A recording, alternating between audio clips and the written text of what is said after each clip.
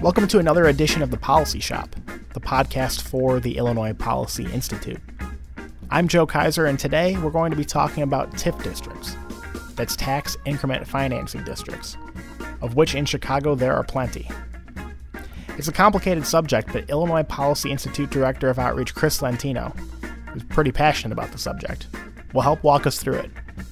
Chris explains what a TIF district is exactly, and what it's intended for, as well as how Chicago politicians misuse them, often for their own benefit.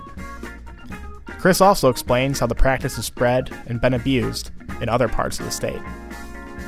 That analysis and more is right here, and it starts right now.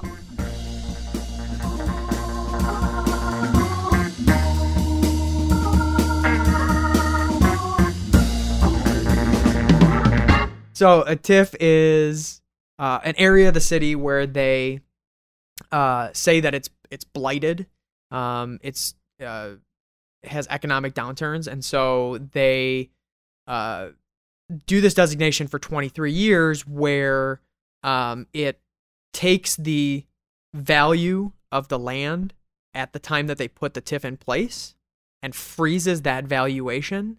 And so anytime the value of that property goes up, the money, instead of going into property taxes, goes to the TIF.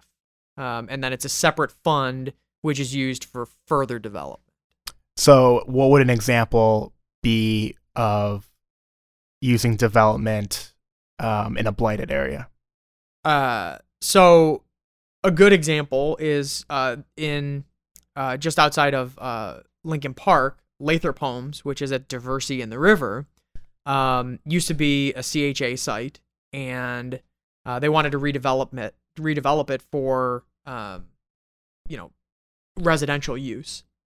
And in order to do that, they wanted to entice the developer with funds, but they didn't have a TIF in place. So they put a TIF in place on that land, and then started building using the recaptured funds. Now, that's a little bit of an anomaly, because since it was owned by CHA previously, there was no property taxes being paid, which means that every cent of the property taxes for the Lathrop Homes was actually going into the TIF, instead of being frozen at a certain level and then everything above it going into the TIF.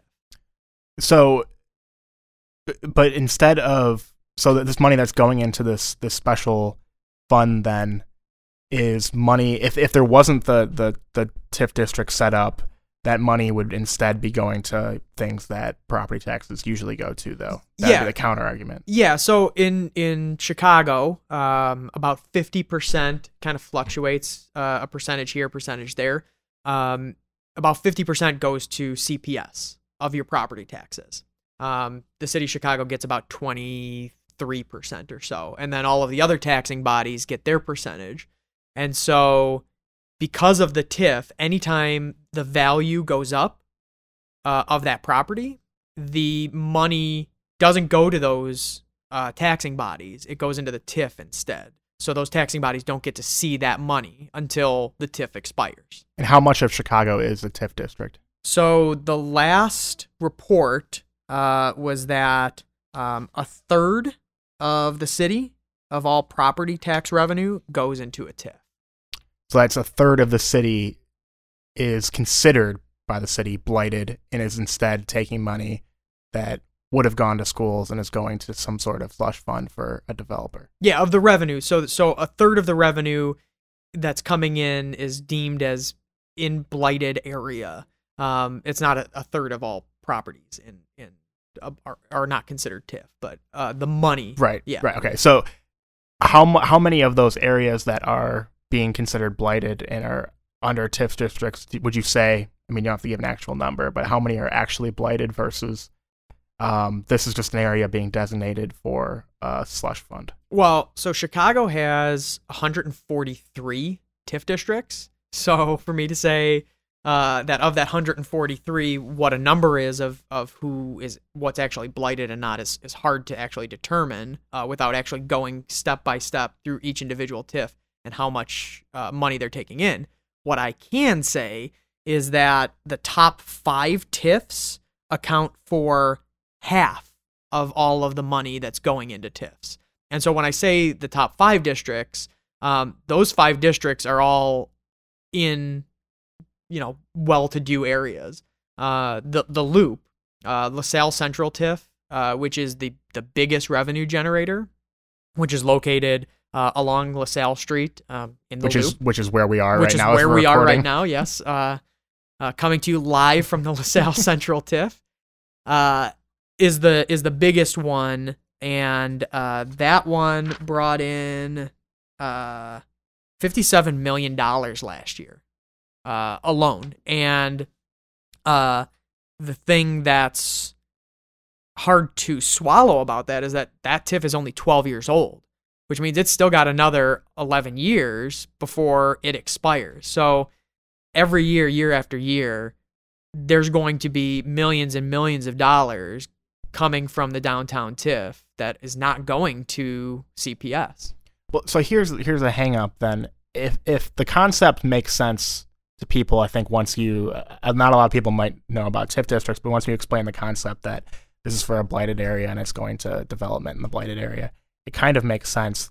But then it's a head scratcher that you can get away with creating a slush fund in an area like this, an area like LaSalle Street. Anyone who's come downtown and has walked up and down LaSalle Street knows that this is called the financial district, and this is where our office is, and there are banks, and the Federal Reserve is 2 doors down. How does the city get away with making this a TIF district? So the state law, which was put in place in 1977, gives certain guidelines for what is considered blighted.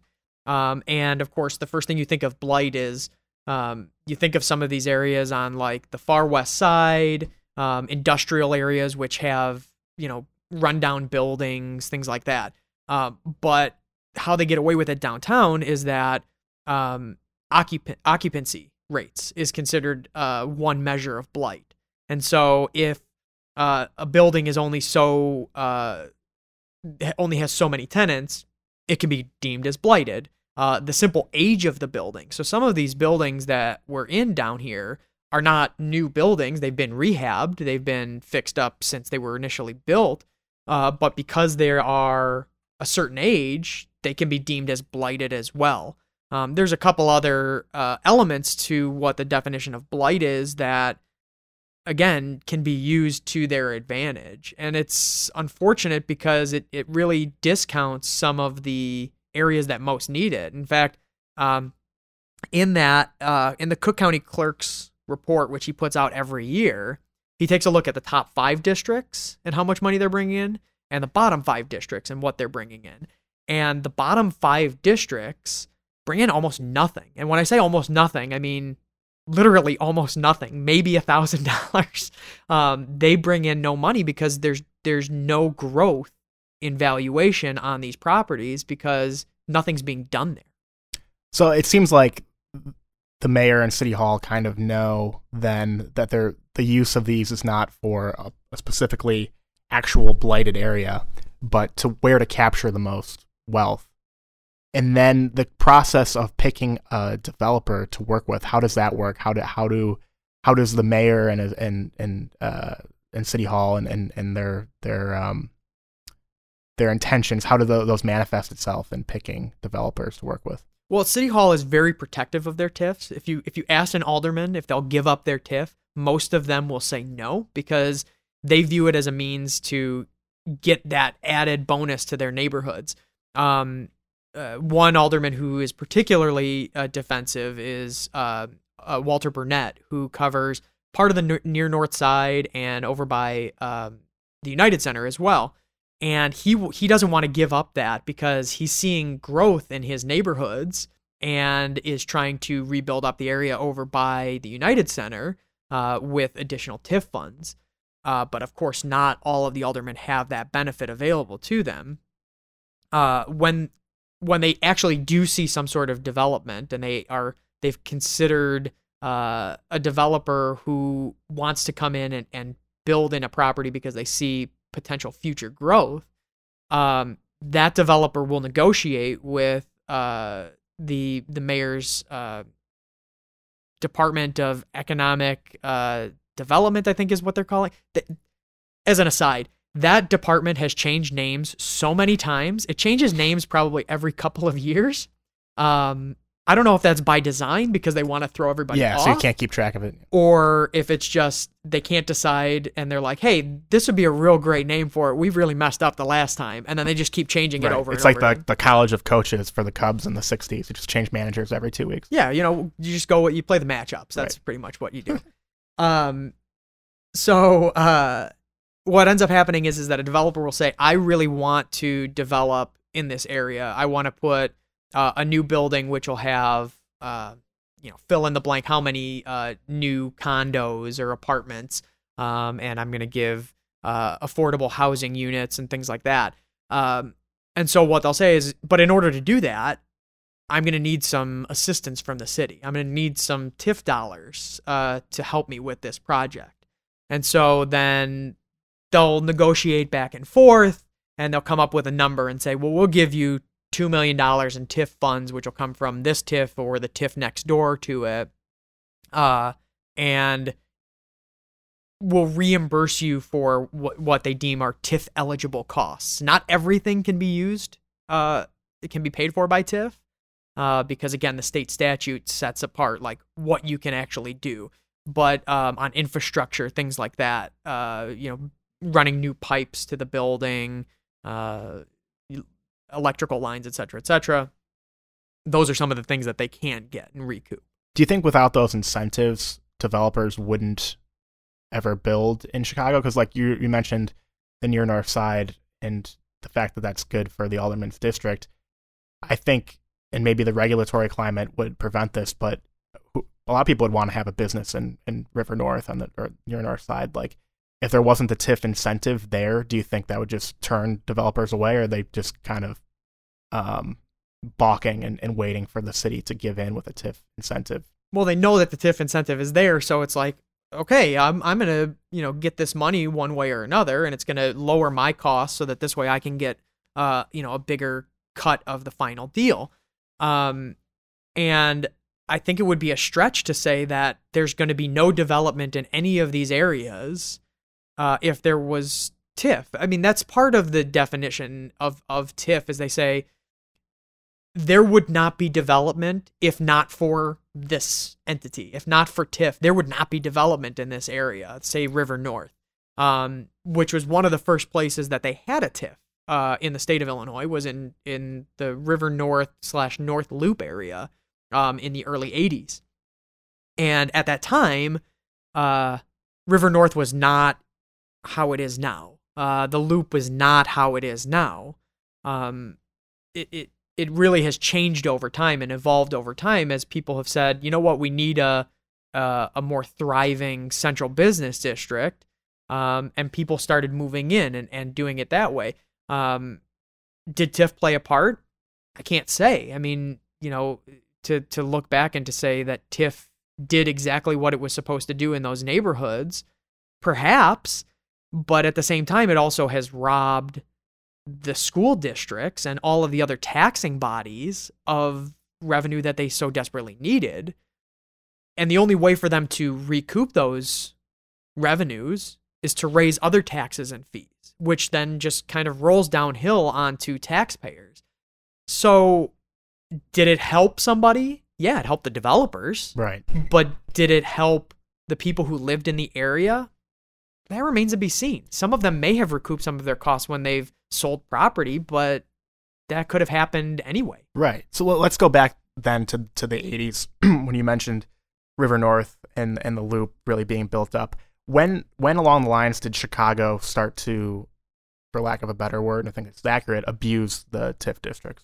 Well, they had a few TIF districts that were in the 80s, but it looked like really the explosion and use of TIFs didn't take place until the 90s, and actually towards the late 90s. What were the motivating factors behind using it more? I would imagine, I mean, I can't speak to what Mayor Daley and the city council were thinking in the 90s, but I imagine they saw, hey, this kind of worked for us in the River North area or the North Loop area. Let's do it everywhere in the city. Let's keep expanding. This is a great program.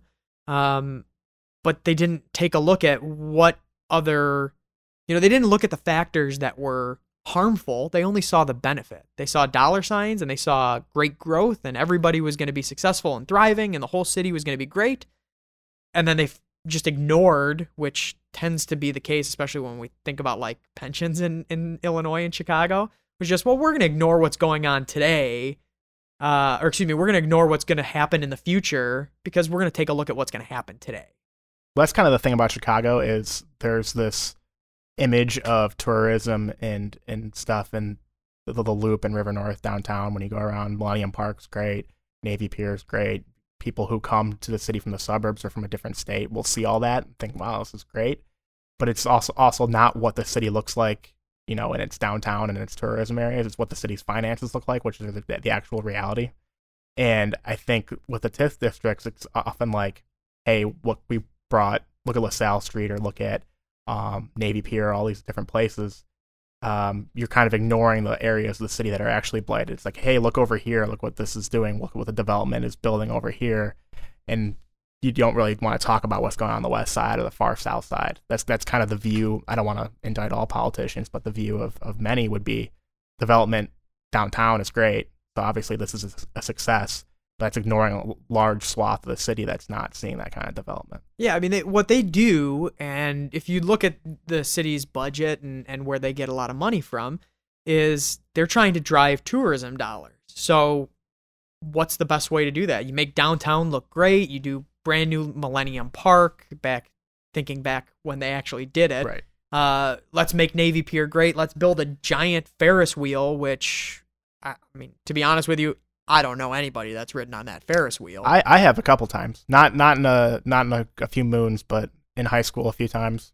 It was all right. It was nice. So now I know one person that's ridden on that Ferris wheel. But you do the things that the tourists are going to say. I'm going to go to Chicago. I'm going to pay the exorbitant hotel tax, the highest among the highest in the nation hotel tax, and then all of the other taxes that the city levies, especially in the downtown area. I'm going to pay all of that because look at how great this is and look at the awesome lake and all of that.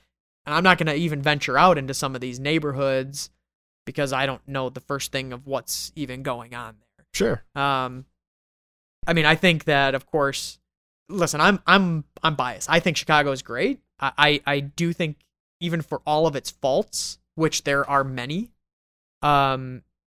it has a lot of advantages to it. The natural beauty of the lake, the central location, the neighborhoods are fantastic too. Even if you discount the fact that some of them have crime problems or real blight problems with houses or buildings that are falling apart. But I think you find that with a lot of major cities, and I think probably the politicians know that people aren't going to go out into the neighborhoods, even as cool as they may be, because there's nothing there for them. So that's why they spend that money downtown and focus on the Riverwalk or focus on, I don't know, pick any number of these new projects that they're doing in the area here. So what's the big issue then? I mean, if people aren't going to go to those neighborhoods and they go downtown and they take a selfie with the bean, or they go to Harry Carey's at Navy Pier, or go to City Winery down the Riverwalk and they have a nice time and they stay at the Palmer House and everything's great and they spend their tax dollars downtown, what is the big problem with TIFs? Well, I mean, that's great that tourists get to enjoy the city as it is, or even people from the suburbs or other parts of the city come downtown to enjoy the downtown area. But that's so short-sighted. It ignores the fact that it's taking money out of the hands of school children who already have to deal with funding issues to begin with, because most of the money is going towards teacher pensions and salaries. And so the money's not going into the classroom there. And then on top of it, you're saying, well, we're going to take, in 2017, $660 million away from all of the taxing bodies. So the school district would get $330 million. we're going to just take that away from you that you can't use to teach these kids what they need to know, or we're going to not fund essential city services. We're going to cut back to the point where if you've got a tree that's dead in your front yard, like right along the parkway that is actually owned by the city and that the city is responsible for, you're going to have to wait a couple of months for that tree to get taken down because we just don't have the money to do it. We do have the money to do it, and it's as simple as fixing the TIF situation. Well, you hear so many politicians, though, talk about need for more school funding and need for more funding on essential services. Are Chicago politicians not connecting the dots and saying, if we just ended these TIF districts, that would be a big boon for schools? Or is it more of a two-faced approach where they're like, this is good for my district, so I'm not going to touch this, and we need to find school funding somewhere else? It's a little of both. You get people like Alderman Burnett who says, I don't want to give up any of my TIF funding. And then you've got folks that are willing to give up their TIF funding in terms of surplus for the schools, but they don't want to get rid of this program because they think that it's going to provide this added boom to the city that the city so desperately needs. But again, it's Chicago. Chicago politicians are known for being windy. And I think that's how the city got its nickname. Are you sure about that? Because I think it might have to do something with the weather and like actual wind. It could be. It's a happy accident. I don't know. Maybe that might be it. So let's pretend Mayor Chris Lentino. What is your reform for TIF districts in Chicago? So the simple reform is not to immediately eliminate it. Immediately eliminating it would be great because there's a cash infusion that happens. But there are still areas of the city that might need help. And so one of the things, pretend I'm actually not Mayor Chris. I'm actually Chris at the Illinois Policy Institute. We've worked with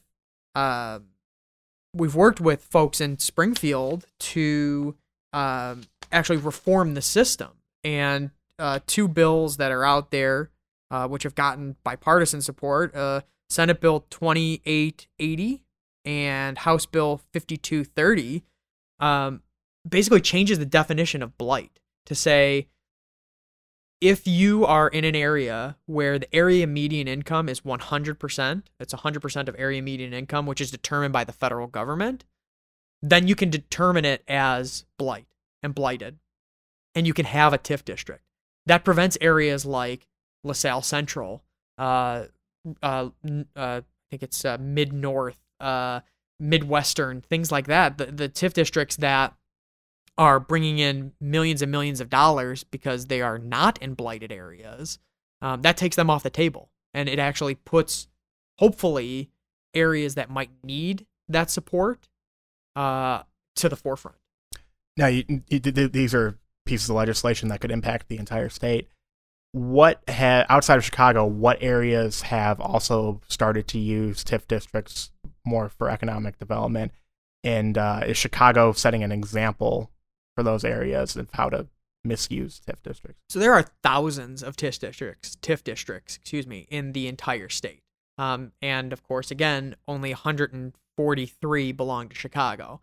So clearly other municipalities have caught on to what this economic tool is. And many of them may use it properly, but many of them don't. Like thinking about Belleville. Belleville decided to put a lot of TIF dollars into a Hofbräuhaus down there, which they said they so desperately needed, and to bring in new people and try to come up with a whole agreement of where all of these tax dollars are going to go. I actually don't think that facility, which I think they had said they were going to try and open a couple of years ago, I don't think it's open yet. I don't think it's been built. I think they're still building it. It's been a boondoggle for them down there. And there are stories like that all across the state, because once a politician realizes they've got an opportunity to spend what I call free money, that's what they think it is free money, they're going to do it. Yeah, and I don't think a German restaurant, as good as Hofbrauhaus might be, is going to turn around the Metro East area necessarily and bring people into there. But like you said, for politicians, that's a cool tool for them, is to, promote, especially in like an election year, not to get too political, but to promote this economic development that's going to come down the line. One area that's used this a ton is right outside of Chicago in the village of Rosemont, which only has about 4,200 people. So I think taxpayers there it's a little bit of a different dynamic, but they have a baseball stadium they just built out of a TIF district. They have there's a Hofbrauhaus there that's also built out of a TIF district. It's the pretzels. They love the pretzels. Yeah, right. So I think if anyone's leaving Chicago or driving around in the suburbs and they pass through Rosemont, you can see the results. I think they have 8 TIF districts of a really small area of land. It's about 1.5 square miles or 2.5 square miles. And you can see the results of that right there in that village. That example, I mean, Rosemont's kind of known for its tourism and restaurants and hotels and I guess entertainment too. How does a village like that, is it still a negative then for them, where they're generating all this revenue from TIF districts? Well, I mean, you'd have to take a look at what's the impact on taxpayers, and what's the impact on like their schools. Unfortunately, I can't speak to what their Rosemont schools look like or their school districts or if they're underfunded. There's a good chance if it's in Illinois, it's underfunded, right? And that it's not doing particularly well. It might be doing better than others. And then the same thing with taxpayers. It's easy to throw out all of these promises. And I think one of the promises that Rosemont does as well is a property tax rebate.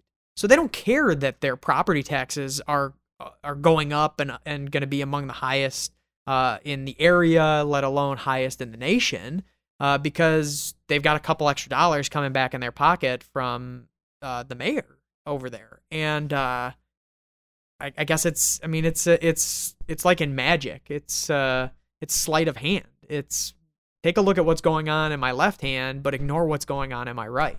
And that's part of the reason I wanted to bring up Rosemont too, is they have the property tax rebate. So taxpayers, like I've communicated with taxpayers in the area who don't seem too upset about the deals the village makes because they get the property tax rebate. But just part of what it says about, if you look at some of the businesses in Rosemont that have gotten TIF incentives, you have hotel chains, people who own the new baseball team there. These are wealthier businesses, developers who don't necessarily need that incentive. And thinking back to Chicago, I mean, what are some of the big companies that have benefited greatly from TIF?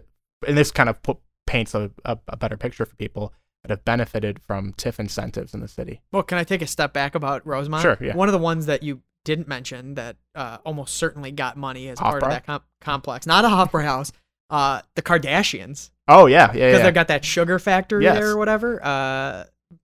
Almost certainly they might have gotten something there. I mean, Sure. I can't. I think a majority of Rosemont is TIF. So yeah, Kim Kardashian gets. So congratulations, Rosemont. You are paying for Kim Kardashian. That's congratulations. So in Chicago then. So in Chicago, they've done a bunch of different entities. So like, for example, United moved from O'Hare to downtown, and they moved actually a couple times downtown, and they've gotten money to build out the Sears Tower, their facilities in the Sears Tower after they had moved from another place on Wacker. They got money. I believe that they're getting money, but I'm not 100% certain. But McDonald's, in moving from Oak Brook, is getting TIF incentives to build out their new campus in the West Loop. I mean, any of these hotels that you can think of that are hotel chains, big national hotel chains, if they are rehabilitating their rooms or doing a new complex, they're getting TIF funds as well. And so you're talking about millions and millions of dollars that are going to these, pardon me for almost sounding like I'm coming out of Team America World Police, but you got these multinational corporations acting all corporation-y and taking advantage of these TIF incentives, which again are a disadvantage for taxpayers who have to make it up, and for school kids who unfortunately don't get the money they need for their education. Do you get a sense of how many taxpayers understand that, though? I would say jokingly zero. But in part because it's a complicated system, and like you mentioned at the outset, that they changed the name of the department over and over again. Like it's really hard thing to wrap your mind around. Yeah, I mean, it's intentionally difficult to understand because if you don't understand, let me take a step back. Chicago has an old adage when it comes to politicians and when it comes to raising taxes and fees, which is if the taxpayer doesn't understand it or has a difficult time understanding it, it's a good tax or it's a good fee and we'll pass it. But if they easily understand it, you better avoid it, which is why for so many years, Mayor Daley wanted nothing to do with raising property taxes for the city of Chicago. He raised property taxes for CPS because he's in charge of CPS and could raise that levy, but didn't do it for the city of Chicago because he knew if he did, he would have a revolt on his hands. But you get a program like TIF that outside of, I'm thinking of one journalist in particular from an alt publication who writes about TIF a crazy amount, and a couple of people who have made it their life's work to try and crusade against TIF. Few people understand it. Developers get it because they see money going into their pocket, but the taxpayers, they don't because they don't see this program on a regular basis, and they only hear about it when something goes wrong, like with the Ferris wheel at Navy Pier and the whole MPEA porting money from the DePaul Stadium complex, which, bravo, City of Chicago, that was TIF money well spent on that complex. Look at all the fans that are going to see DePaul basketball and to see, I mean, quite frankly, the top basketball team, not only in the city of Chicago, but clearly the country. I can't think of any other collegiate basketball team in the country, or in the city that did better than DePaul did this past season. I mean, it's a wonder to me. I mean, DePaul is clearly head and shoulders above every other college basketball team in this state, let alone the city. Just an aside, this has nothing to do with policy, but I went to Wintrust Arena once this past season when they played my alma mater, Marquette. And they were not prepared for the amount of fans that were there at the time because a lot of people from Milwaukee or Marquette fans in the Chicagoland area went, and it was way too crowded on the concession stands, and I had a miserable time. So money well spent. But I should also say that might be indicative of DePaul because if you ever went to the Allstate Arena or Rosemont Horizon, if you will, before when they were running things there, like, it was a disaster when you would go see games there because, first off, if it was anybody other than Marquette or Notre Dame or occasionally like Georgetown, nobody would go to those games. And then you'd get like those 3 games a year where everybody would go and then they're running around like chickens with their heads cut off because they have no idea how to deal with this. So that makes DePaul a worthy recipient of TIF dollars. Absolutely. Money well spent. So I like what you said about it's a tax that you can't understand is a good thing for a thing politicians in Chicago want to pass, because just think back to the ones that have caused the most outrage in Cook County, the soda tax. Incredible national story because people could easily get their minds around the fact that there's a few cents added to their purchase when they buy a sugary beverage. I think people sort of gravitate toward the ride-sharing tax because people take Uber and Lyft all the time, probably on Airbnb too, the more they learn about that. Property, Rahm Emanuel raising property taxes over a 5-year period, water and sewer. Some of these to varying levels are easier to understand. But the idea, if you just explain to any family in Chicago that your kid's school is going to be losing money in the next year because Kmart or the United Airlines needs to have their share, no one would support that. Just the same way that 90% of people were against the soda tax. Yeah, I mean, it's astounding when you think about it because, the sentiment in Chicago and nationally, and this is not an indictment of this sentiment, but it's to defend schools and to defend teachers.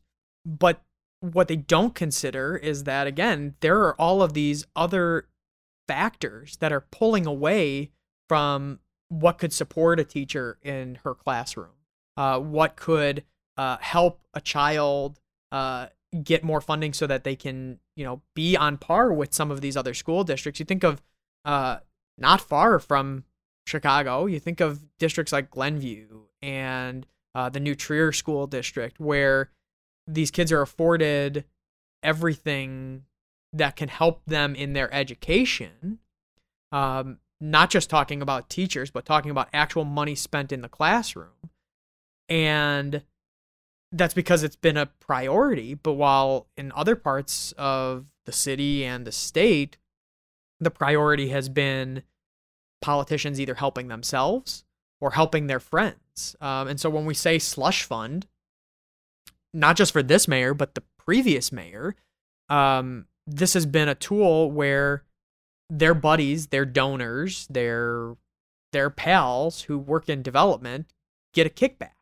And they get a kickback at the expense of the taxpayers, who have no idea that the reason their sales tax is the highest in the nation is because they've got to fund all of these different things that TIF is taking money away from.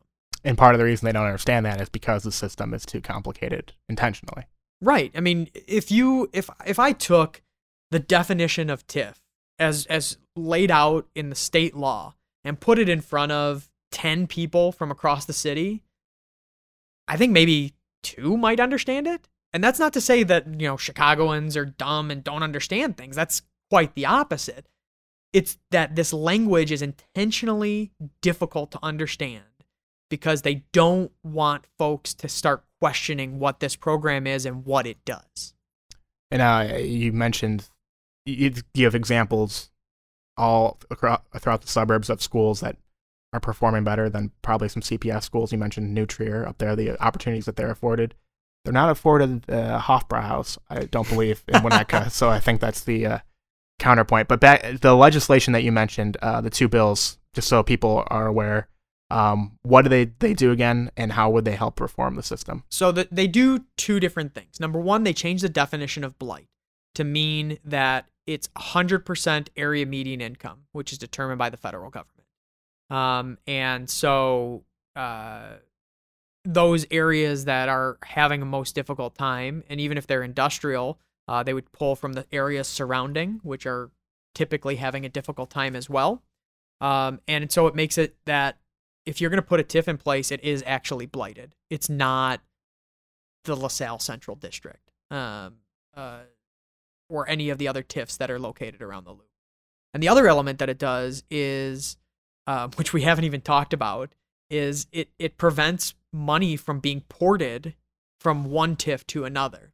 So how does that work? So right now, if you have 2 TIFs which are next to each other, which are separated only by the right of way, you can take money from TIF number 1 and move it over to TIF number 2 to be spent there.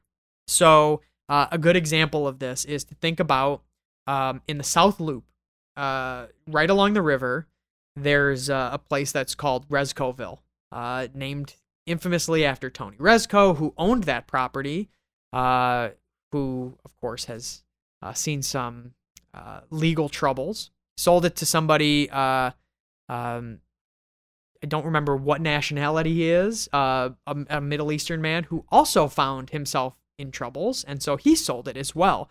And this area was the largest undeveloped piece of land in the city of Chicago, right along the river and just south of Roosevelt. And finally, they've been trying to develop it for years and years and years, and they finally have made way that they're going to develop it, and they've started actually bulldozing the area. So that part of it is actually part of the South Loop TIF. But there are other TIFs that are surrounding it as well. And so what they can do is they can take money from one of the other TIFs that are next door to this TIF and say, we're going to give $2 million from this other TIF into the South Loop TIF for this development for Rescoville.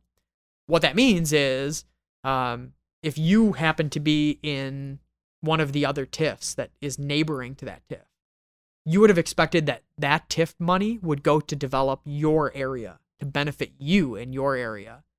But actually, it's developing somebody else's area and somebody else's neighborhood, which means that, again, now, while you were out money to begin with, with the TIF program, now you're out even more money because the money's going to help somebody else. So in a way, it ultimately doesn't even matter what the borders are to the TIF district. It only matters insofar as you can only port into areas separated by a public way. So I could not port money from Rogers Park down to Inglewood Sure. by way of 15 different TIFs. But I could take money from if like in the Bronzeville area, which is close to the South Loop area, we could port money from one to the other that way. Yeah, when you have 143 different TIF districts, that provides a lot of opportunities. You have lots of TIFs, so lots are connected by the public way, yeah. No, I think this is something that would have bipartisan support when the issue is understood. How are those two pieces of legislation being received in Springfield? Well, if you take a look at what's happened over the past year, since they were introduced at the beginning of this year of 2018, they've been sitting in Rules Committee because interesting. It's my understanding that that's where the biggest, best pieces of legislation go to have their day in court, so to speak. Actually, no, that's not true at all. I don't want to confuse folks. Right, with your sarcasm. Somebody might be hearing this and thinking like, oh, that's actually a great idea. All the best legislation goes to the Rules Committee. No, for one reason or another, and it's probably because there may be pressure from the mayor and the fifth floor in Chicago and the Municipal League, which is in huge support of TIFs on behalf of their constituents, which are towns and villages and municipalities across the state. Speaker Madigan put the kibosh on it and said, this is not going to be heard. And probably similar in the Senate as well, with Senator Cullerton killing that bill in that chamber. But shouldn't suburban and downstate lawmakers kind of rally around this? Well, some of them feel like they're getting their benefits as well. Some of the legislators that we talked to during the process said, that's great. That's a great idea. I really like it. But I'm worried it's going to hurt my town or village or, the place where I live, because they're all looking out for themselves too. Mm-hmm. Which makes it a very difficult thing, because nobody wants to be the one to say, I'm going to, quote unquote, take money away from my town to fix this problem. In reality, they're not taking money away from their town. They're fixing the problem to say, we're not kicking the can down the road anymore. We are going to focus on today, and we're going to focus on the realities of our budget today, which I should add,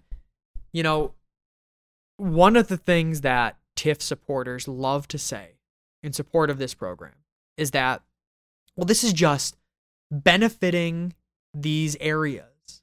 And so when the TIF expires in 23 years, or if they get the additional 12 years time, that all of that money, all of that additional valuation that has taken place over the course and the life of the TIF is now going to go to the taxing body.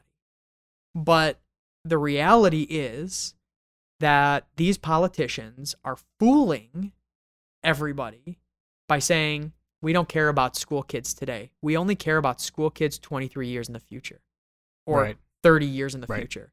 So your kids may be in school today. We don't care about your kids. We care about your kids' kids. Yeah, next generation. And that's not fair.